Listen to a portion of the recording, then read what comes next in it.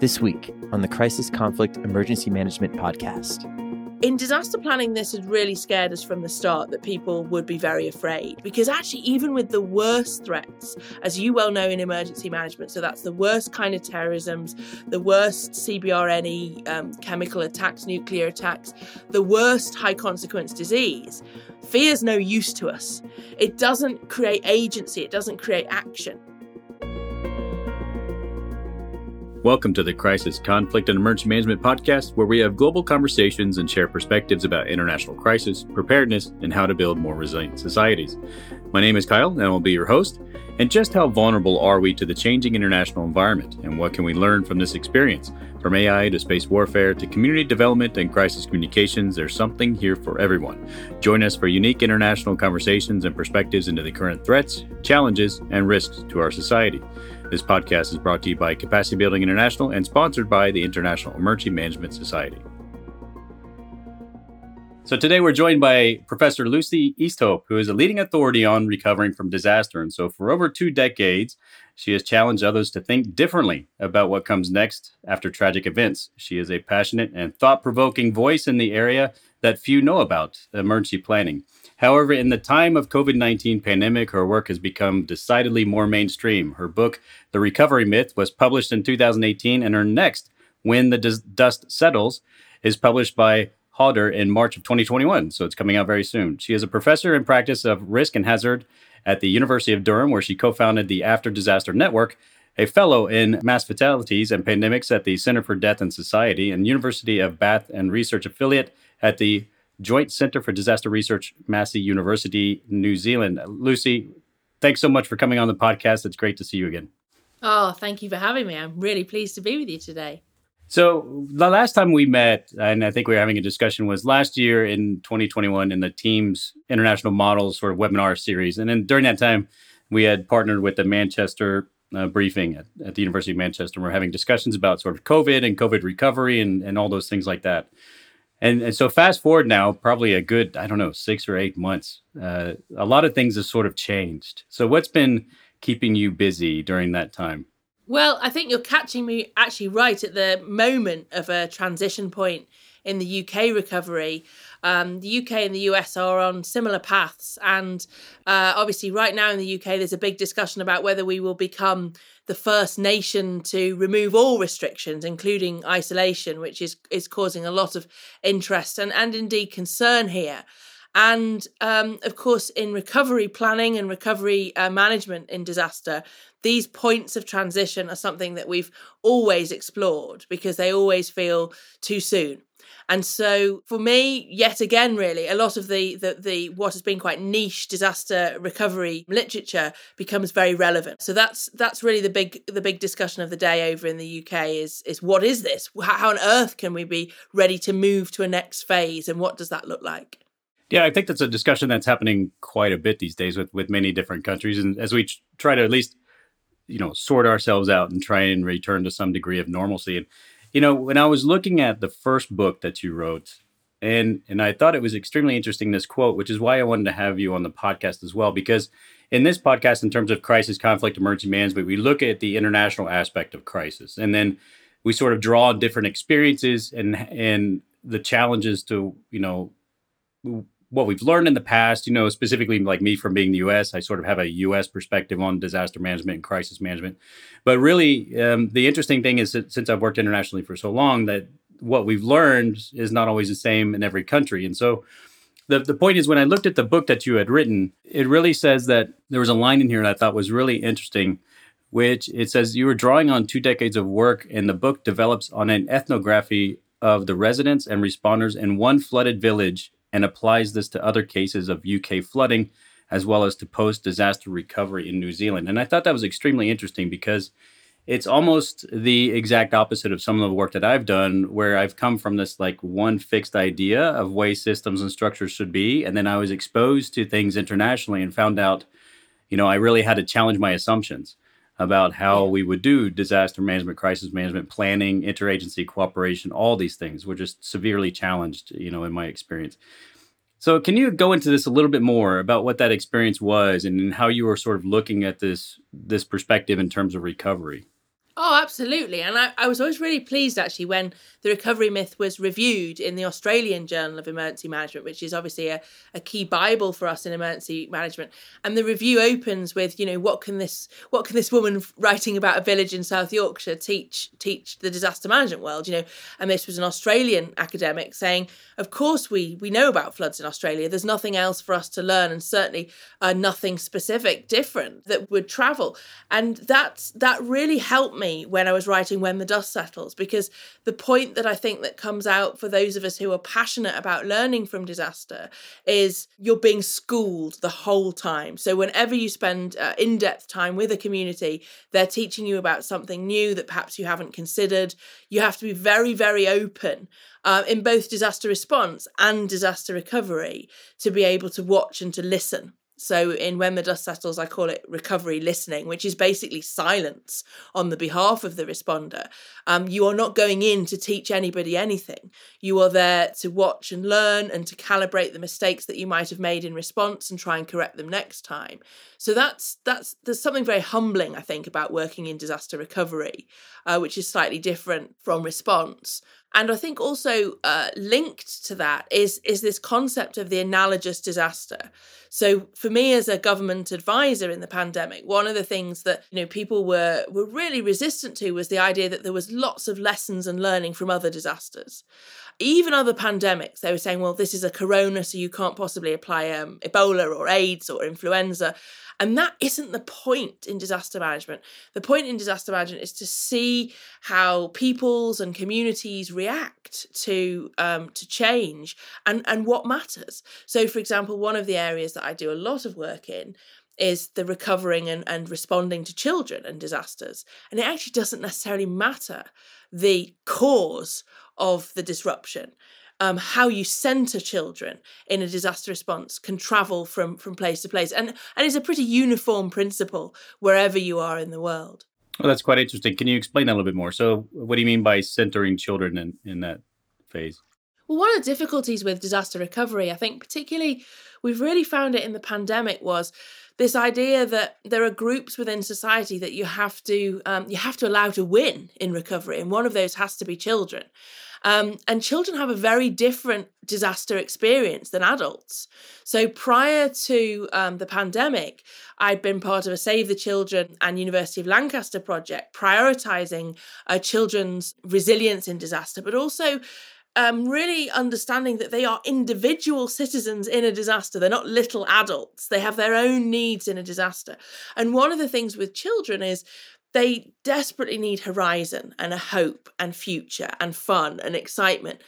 And one of the reasons why I do make a case, I can make a case to say we're moving too fast in recovery all the time, but one of the cases I can counter that, because a good disaster recoverer can argue both sides, is that the children of nations of like the UK and USA and indeed all around the world need a future now. And so that does perhaps change some of the way that we put we remove some of the fear, we open society up a bit, we prioritise education and safe spaces for children. And that will feel at odds to other bits of the disease management. And so people, I think that when you prioritise children in disaster, it's just more of the same that you were doing for adults. But actually, sometimes it means that you are going against what might work for adults and picking children as winners. And I think that we haven't really fully explored that in the UK, and I wonder if it's the same in the US. I think in the context of the current times, I'm not sure we've learned that lesson yet. And I think that's unfortunate. I think that's an incredibly important point. And I recall during our conversation during the webinar, we had this sort of momentary discussion about we needed to stop sort of doing fear-based management and using fear-based reasons to get people to do things.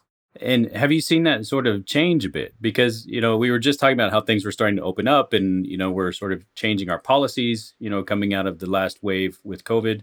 How effective now that we're sort of 2 years into this has been sort of this fear-based thing? Because exactly like what you're saying, as I try and wrap my head around the concept, is that, okay, you have children which have a very specific and unique requirement based on their own needs. And then we have sort of the fear-based messaging trying to get compliance out of people. How are we to, 2 years later looking at this now, how effective were we, and then how can we get out of where we are today and move forward? And we're right in the center of something that I had really worried that we would see. So we are in the UK at the stage where, particularly in the mainstream news media and in social media, people who have been very afraid for 2 years are feeling very abandoned. And one of the sort of suggestions really was that the British compliance with things like locking down and not going out and adhering to really more than the law. So really what we saw was very high levels of additional adherence. We had laws that allowed this and that with some exemptions, and people vastly over-interpreted those to some extent. So if you were studying each change to the regulations, you'd think, I'm not sure that's illegal. But you're sort of, your Auntie Jill was saying, no, it definitely is illegal. We mustn't go to the park. So the public had, in general, had massively bought into the idea of the terror of this. And in disaster planning, this had really scared us from the start, that people would be very afraid, because actually, even with the worst threats, as you well know in emergency management, so that's the worst kind of terrorisms, the worst CBRNE, chemical attacks, nuclear attacks, the worst high consequence disease, fear's no use to us as planners. It's, there's no fear in this dojo, to use Cobra Kai. It's no good to us. It's stultifying. It doesn't create agency. It doesn't create action. So we had perhaps rested on our laurels prior to the pandemic, expecting that all of that research, that fear should not be part of any messaging, that fear had done disastrous things in things like times of HIV messaging, that fear was not the way to get compliance. And all of a sudden, everything we believed we'd be supported in was thrown out the window.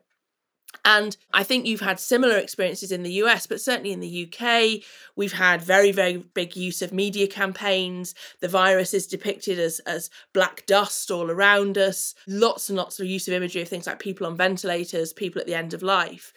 And that was not something we had expected to see in our emergency management.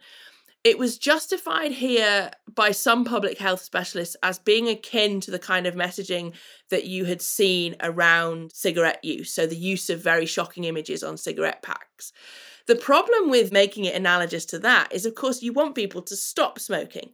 Not smoke 10 down to 2, just stop smoking.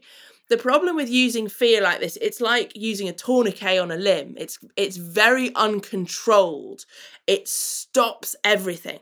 So what we are now reaping the consequences of, for example, is we have very delayed, missed oncology care because our posters said things like, stay away from the hospitals, don't go to the hospital. And so people didn't take a lump or a nasty cough or a strange mark on their leg or a rash to the hospital.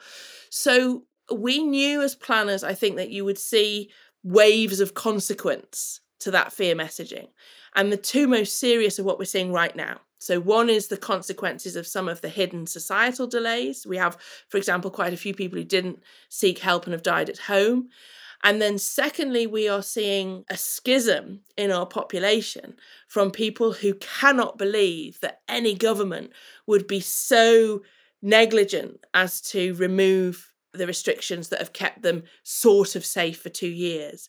And it's very painful now as a society. There's no quick fix to managing this next stage. If you were to go on television, for example, and to say, I think we can get through this, I think that we'll find a way, you would be a denier, you would be a minimiser of the disease. I wish we'd never done what we did, and I was very vocal about that at the start. That's very interesting, waves of consequence in terms of the terminology there. And in terms of recovery, it is interesting to think about, as we are sort of waning off of these pandemic restrictions and looking at social acceptance of both either having restrictions or removing restrictions, there's almost this two-pronged approach of having to manage two audiences, right? So the ones that have sort of endorsed and sort of become very comfortable with restrictions, and then those who have never wanted them in the first place, right? And each sort of have different messaging. And I can imagine it's extremely difficult to try and appeal to both audiences at the same time. Absolutely. And The worst thing that can happen in emergency management is that the two sides of what are essentially both important debates become politically polarised. So here in the UK, there's been quite a strong movement within our ruling Conservative Party to lessen and release restrictions. And so it's been very easy and almost populist, really, for our opposition to say that's neglectful, let's have more. And somewhere lost in the middle is the science and the medicine and the emergency planners saying, actually, we'd have rather you hadn't done either of those things. We'd have rather we'd have been allowed to sort of plough our own furrow with exactly as we'd planned to, which was that everybody should have a very healthy respect of what is a very nasty virus, but with lots of caveats for how we will support people, keep medical services open. And it's interesting because, even within our own one island, we have devolved assemblies, and Wales, Scotland and Northern Ireland have all taken slightly different paths. So in terms of, disaster scholars wanting to analyse it, right in the geography, the border is literally on motorways. You can see how different communication approaches are affecting people. So I've literally just spoken to a Scottish scholar who said to me, for whatever faults there might be in Scotland, at least people won't feel as abandoned as the English do today because their leader has sort of talked them through, and she has higher trust ratings than our Prime Minister, which had always been considered as you well know, a real point in emergency management. Is it true trust? Is it very fragile trust? Will people follow it anyway? And so we're testing every disaster political social theory we ever speculated on as disaster scholars right now, I think. That's absolutely true. And one of the things, since I traveled quite a bit even during the pandemic, and the compliance levels and sort of perceptions of government have been very different in very different countries, and one of the countries that I was in, like, nobody really cared. Like, you couldn't even tell there was a pandemic. Right. And so it was just simply an issue of sort of the culture with the people and the adaptation and the policies. I mean, the messaging was there with the government and everything else, but people just were sort of nonchalant about it and saying, well, we'll live and we'll move on. And of course, they were affected by the pandemic, and they should take these things very seriously, of course, all that. But the traveling from one country that was very restrictive and going into another country that was just not restrictive at all was very sort of a culture shock for me, because you were like, well, aren't we supposed to be wearing masks and doing all these things? And then it was just not the case. People just didn't simply care. And then when people do get sick, they were just like, well, we know what it is. So, we're not going to go get tested. We're not going to do that stuff because it's just, we're sick, and we'll toughen up and we'll live with it. And so it's incredibly interesting to see how the different cultures have adopted this and the way that things have managed this across various different nations, and everybody's had their own sort of approach to this.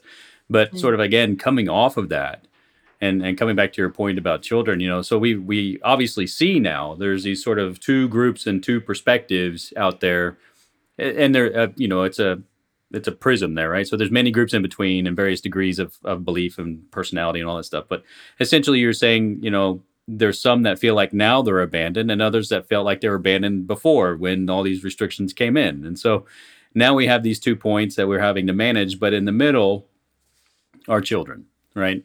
Yeah. And then so we see, and in many different cases where they're reducing sort of these preventative measures, but still apply, say, masking for schools and children and all these things, and which I think is somewhat astonishing, because it's either like all or none to a certain extent. Yeah, and I can't imagine sort of the impact that we're having on kids. And I haven't really seen a lot of people discuss it in the way that you're talking about it. It's more or less been that kids were sort of this third party thing that people would talk about, and instead of actually trying to deal with in a comprehensive way.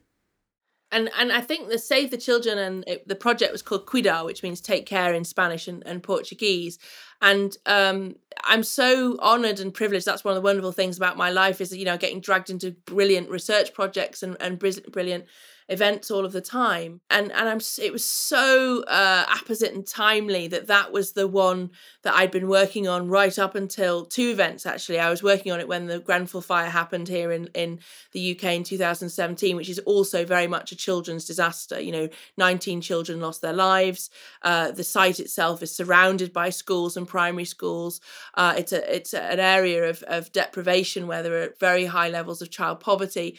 So I was so grateful to the project. And then the people of North Kensington in London had really taught me a lot about children's eyes on a disaster. I knew them anyway, so I'm a child activist of disaster, and my new book opens with my own experience of getting to understand the community's response to a disaster. But what I find helps my practice the most is just being constantly reminded. So Grenfell had really, really focused me. And then when the pandemic happened, of course, one of the things that happens is children's voices are so easily erased from the discussion, so they're always relying on advocates. And those advocates at things like government level are two of our government departments, Department for Education and Department for Health and Social Care. And very sadly for us, what the records show is that those meetings that perhaps should have been happening December 2019 to March 2020 weren't happening. So, it's not like the children are having meetings and Cabinet Office briefings, as they're called here in the UK. They're relying on big grown-ups to go and represent their needs. And, I came in to advise, and you're advising people on the effects of lockdown on young children in abusive settings, but the lockdown's already happened. So you are being asked to talk about what they might see as we're opening up the doors. And so you are literally preparing social workers and planners to see the harm. You don't get to fix the harm preemptively. And that's a really low, dark point for me in terms of giving advice. So what has that been like then in terms of having those conversations? So you're already in the thick of it, so to speak, and now you're having this conversation sort of predicting outcomes without the ability to sort of change course. And I think it's something we really picked up in the webinar last year is, I think from all of us, there was a collective plea for respect for the concept of emergency management and disaster management. There was a plea for the understanding of the role of both research and practitioners.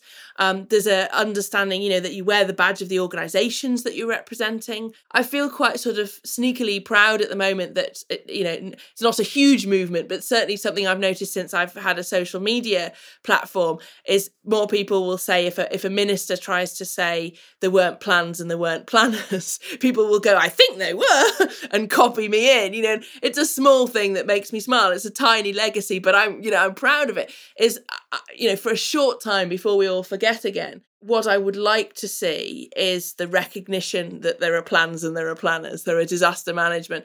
And of course, other great scholars this year, like Sam Montano in disasterology, has made that plea very, very strongly. And I know that in the USA, you were walking a similar path to us in the UK, that you've been perhaps raising concerns about whether FEMA was fit for purpose, and then you have the event, and then you're asking questions about, but we already have existing law. We've seen the same discussion in Canada. Do we need new law? We've seen a lot of concern about the framing of this as a public health disaster when it is in fact a disaster. And so we have to reflect on what we can do to make sure that we are heard much louder preemptively. My worry in the UK, you guys will probably go a similar way. My worry in the UK is that, as we always do after big disaster, we've now spent a lot of money on fancy kit and surveillance centres, and it's a very macho, masculine environment. We've rebranded our health pandemic centre as the UK Health Security Agency, and for a few years it's going to be very cool. And so one of the things that I think I bring out in both books, but really bring out in When the Dust Settles, is the reality of life as an emergency planner. And I think one of the big things for me is that people need to embrace and celebrate the fact that emergency planning is enthusiastic people turning up with a laptop of good plans and things that have worked elsewhere, and not be afraid that they're not, Jason Bourne or James Bond. It's right that we are who we are. So I think there's a big discussion for us about how we get into those spaces a lot earlier. Well, I definitely think so. So let's turn to your book that you have coming up in March. What was your sort of motivation to go from, the recovery myth and into When the Dust Settles? What was the motivation, and what was sort of the catalyst for you to come out with a new book? Yeah, so the recovery myth took a long time, as you can tell. And actually, one of the I reasons imagine. that the recovery myth took a while is that I worked all the way through it. So I was doing a PhD while I have an independent consultancy where I provide advice and practice advice in disaster management. And of course, as you well know, the world faces challenges constantly. And I tend to get called in mainly for either UK events or events involving UK citizens. So either a government or an organisation will call me in. And one of the things that the book makes very clear is there's just disasters happening all the time, just because we haven't all got focus on them, they're happening all the time. So I studied for my PhD and I have an academic position alongside my practice position. And one of the things I was really scared about was putting stuff down on paper. And I think obviously the recovery myth and obviously having to publish a thesis for my doctorate broke the ceiling for me a bit. I was able to write stuff down and I got a lot of support for the recovery myth. And I started to write short opinion pieces for the Guardian newspaper. And one of the things that really buoyed me on was people saying, I had no idea there was a world of emergency planning. And so in order to understand it, people asked me to write about it more and more. And eventually it sort of started to take shape as When the Dust Settles. And it went, it started to sort of look like a book, and then it went out to a publishing auction. So I was very, very lucky to find a literary agent. And one of my motivations really was everything we've just said before, I wanted to be the ultimate answer to the question of we weren't prepared, we couldn't see it coming, there are no plans, there are no planners. And I knew there was no point me writing a book just for disaster management colleagues, like we already know. So this had to be something that would be on normal bookshelves, not our bookshelves. So it had to have a bit more of a splash. And I was very, very lucky to find the literary agent that I did, and then the publishing house that I did. And then they worked me so hard during the pandemic. And the thing about me, I don't need a lot of sleep, and I write best in the dark. So it's a nocturnal book. And it's about my life through a series of disasters that have left their mark on me. And you also get the sense of my life running through it. So there's a big theme of me and my husband, and also all the time that I'm responding in what is quite, as you well know, quite a macho world. It's got quite a long history of a militaristic world. I'm trying to have children. So there's a lot of discussion about, because I work in disaster planning, specifically on death and mortuaries. And there's a lot of discussion about my own journey to have a baby while also working in this world. So it's not your standard emergency management text, but hopefully it'll be a good read. No, I'm sure it is. Can't wait for it to come out. I'll certainly pick it up. I think that, it's quite interesting when you're talking about sort of this, there's no plans and no planners perspective, because, there's a lot of discussion in many different places. Well, first, let me caveat that. In many different places, mostly I think the conversation I've been paying to is in the United States. But from traveling around the world and seeing different countries, they're not having the same conversation. But they're sort of in the US, there's this conversation that sort of comes up every once in a while, which is about sort of the role of the emergency manager, right? And so, as you mentioned, it sort of came or was born out of this idea of response only. So you sort of have the police chiefs, the fire chiefs, the ex whatever, military, and everything else like that sort of take over this role in preparedness and response. I think it has grown more comprehensively in recent years, say the last decade. It's gotten a lot better. But there's still a discussion. And I think there's still a discussion because, given the size of the United States, many places don't have emergency managers. At the same time, if they do have them, it's, or is it budgeted? There's all sorts of like administrative, government, public administration things behind that in terms of if they can afford somebody at a municipal or a county or a state level. And then it just really becomes an issue of what is the role of this person in our society, in our cities, in our communities. Then you start blending in all this other stuff that comes along with that, right? So then it's chief resilience officer, or you even see the terms coming out now of chief heat officer, or whatever the case is in like some of the bigger cities in terms of like, heat mapping and heat predictions and everything that goes along with that. So I often think that while we haven't resolved the identity crisis, as you said, where are the plans and the planners and do they even exist? We haven't resolved the identity crisis, and at the same time, it's sort of being conflated with all these sort of reformed and new ideas about resilience and all these other sort of things that are coming up. Is that something similar that you're seeing, or is that just sort of my limited view on things? Oh no, that's absolutely our path too. And it's never more obvious than if you look at job descriptions at the moment. So, there's a lot of resilience in there and security in there. And sometimes there'll be this job role advertised with quite a good salary, but there's health protection in there and all these different things. And it's like, what are we, And one thing about having to write both books actually was the discipline for a wider audience of having to define what emergency management is and isn't.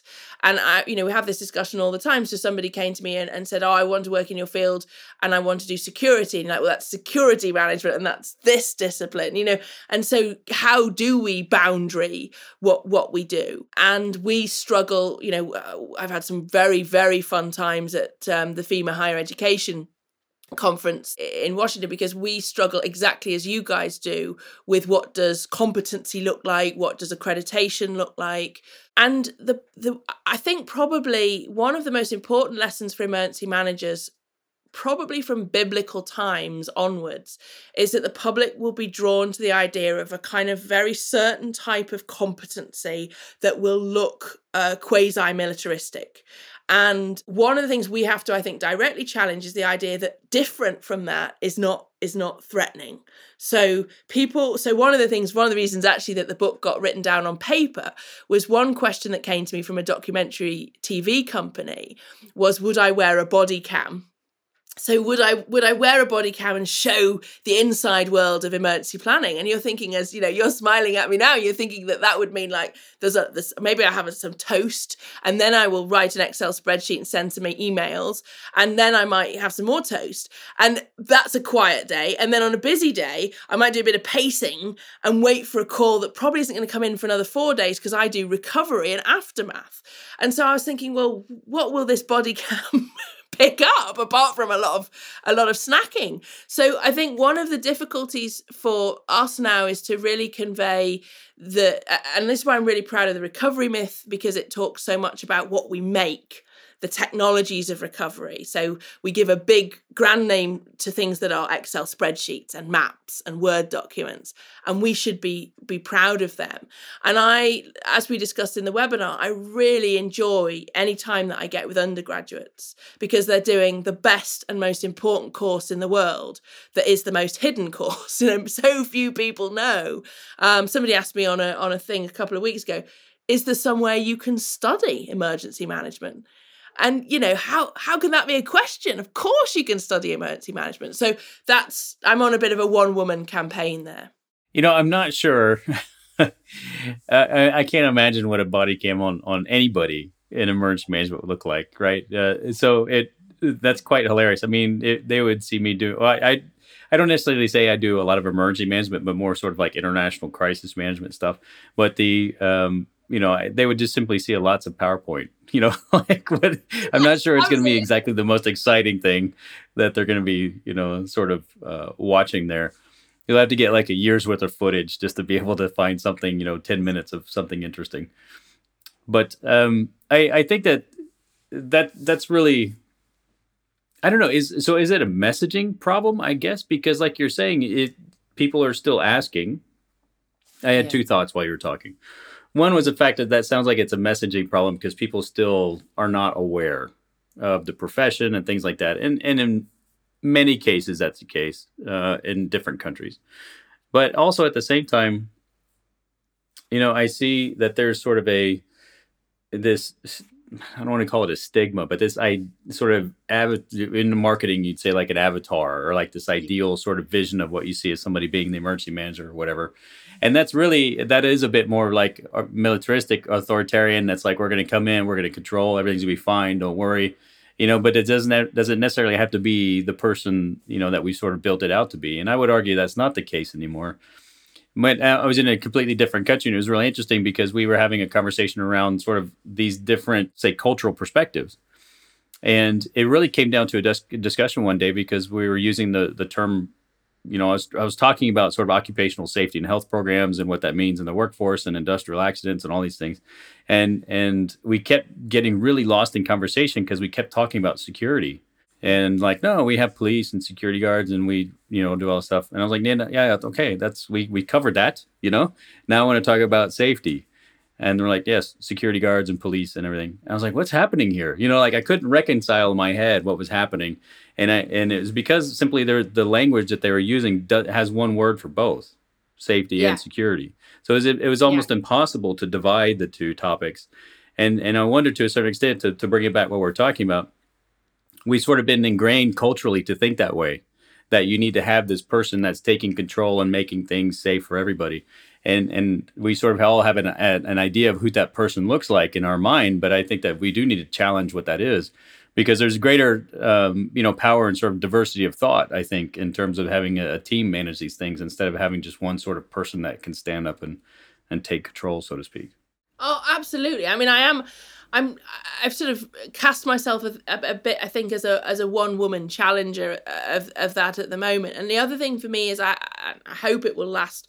I have an infinite capacity to want to learn more about things to do with disaster. And of course, there's been sort of separations in our field. Even I've brought some boundaries into the way I'm talking. So I've said, I respond mainly to UK disasters, or I do this. So but actually what you realize is you can learn constantly from lots of different places. And I remember the first time some of my master's students from India and Africa started to use the word food security or water security as it became much more ingrained in the aid world. So they'd come on a disaster management program with very much a more humanitarian and aid view. And for a brief, the first time I remember it being used, I was thinking, oh, they mean like, literally as you say, the guards that guard the water. And then I realized, they mean a concept, a logistical concept. And so, that takes me, I think that was 2008, that takes me to yesterday when I was doing a podcast with the United Nations on Britain's unrealistic view of its own water infrastructure and what we can learn from Africa. And I think, me and a great guy from Johannesburg were talking about lessons we can learn from Cape Town's drought. And I think one of the things I would like to see us do much more is be the children in the classroom, particularly in the UK and the US. Just open our minds to whatever we can learn. We had this great discussion yesterday because of I think there's been a quite a patronising, privileged, colonial view sometimes to the way that the UK and the US have thought about their own disaster management. And there's so much we can learn from other places constantly. So that's been very, very important to me. And I think the other thing, I touch on it in the new book, is sort of how people who want to champion communities or humanitarian positions or a particular diversity within disaster are treated. And we had, as I said before, we had a terrible fire here in the UK in 2017. And one of the issues that's being fiercely debated at the moment is the care of wheelchair users and other disabled people at the time of disaster. Now, you and I know that's been a trope of disaster management research for years. But we've got to stop letting these things become niche within disaster management and hear so many more voices. And you asked me at the start, about the 2007 experience. And I said to you, I was constantly listening and constantly observing. One of the things that the people of Tolbar helped me to see was how emergency management conferences and our big hitting events treat survivors and the flooded and residents. How, they're incredibly intimidating environments often. So they might put you on the bill of a program, it's a day about flooding and after lunch we're going to hear from somebody who's flooded, but in an environment that they weren't used to.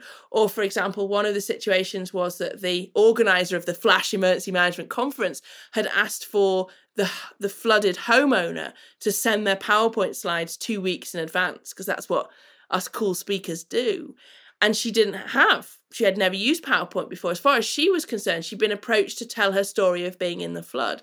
So one of the things I'm really hopeful with the book is how we find ways to put all voices into scientific advice, into emergency management process, and get a lot better at that. And you look out at some of our conferences, particularly in the UK, and they're very, very lacking in diversity. And that's something I've been challenging head on.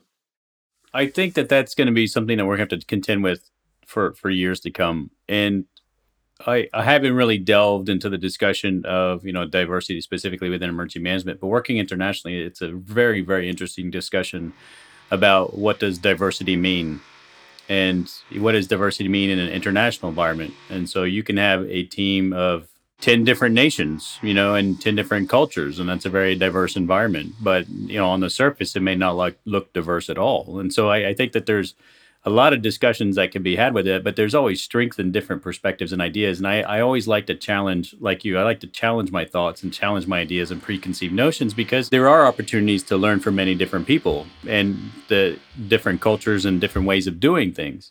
And it's all been very, very different in my experience. And so I think there's a strength in challenging ideas, and there's a strength in asking for opinions. And I think there's a strength in seeking different perspectives. And people just, I think the higher up in the tiers that you go in leadership and public administration, you have to be comfortable in displaying that, you're willing to ask questions and seek advice, right? Because you can't be an expert in everything, right? Well, and I think because my sort of formal responding career began with a firm that specialised in what's called disaster victim identification, we would go out to, incidents all around the world, and you would immediately adapt your processes to whatever the client wanted, but also what the culture wanted. So we had contracts throughout, for example, the Middle East. So I learned, I think, a very fast adaptation in disaster management and things that wouldn't work. And I've got a piece coming out in a book reflecting on social workers' experiences in disasters in recent times in the UK. I've got a chapter in that, and in that I've really reflected on working on the Grenfell disaster. And although, it was a British disaster, I think there's over 30 different nationalities represented in the lives lost in the tower. So some things that translated, they didn't translate into the language at all. Some of the actions didn't translate. Some of the things really taught me a lot about things like insurance.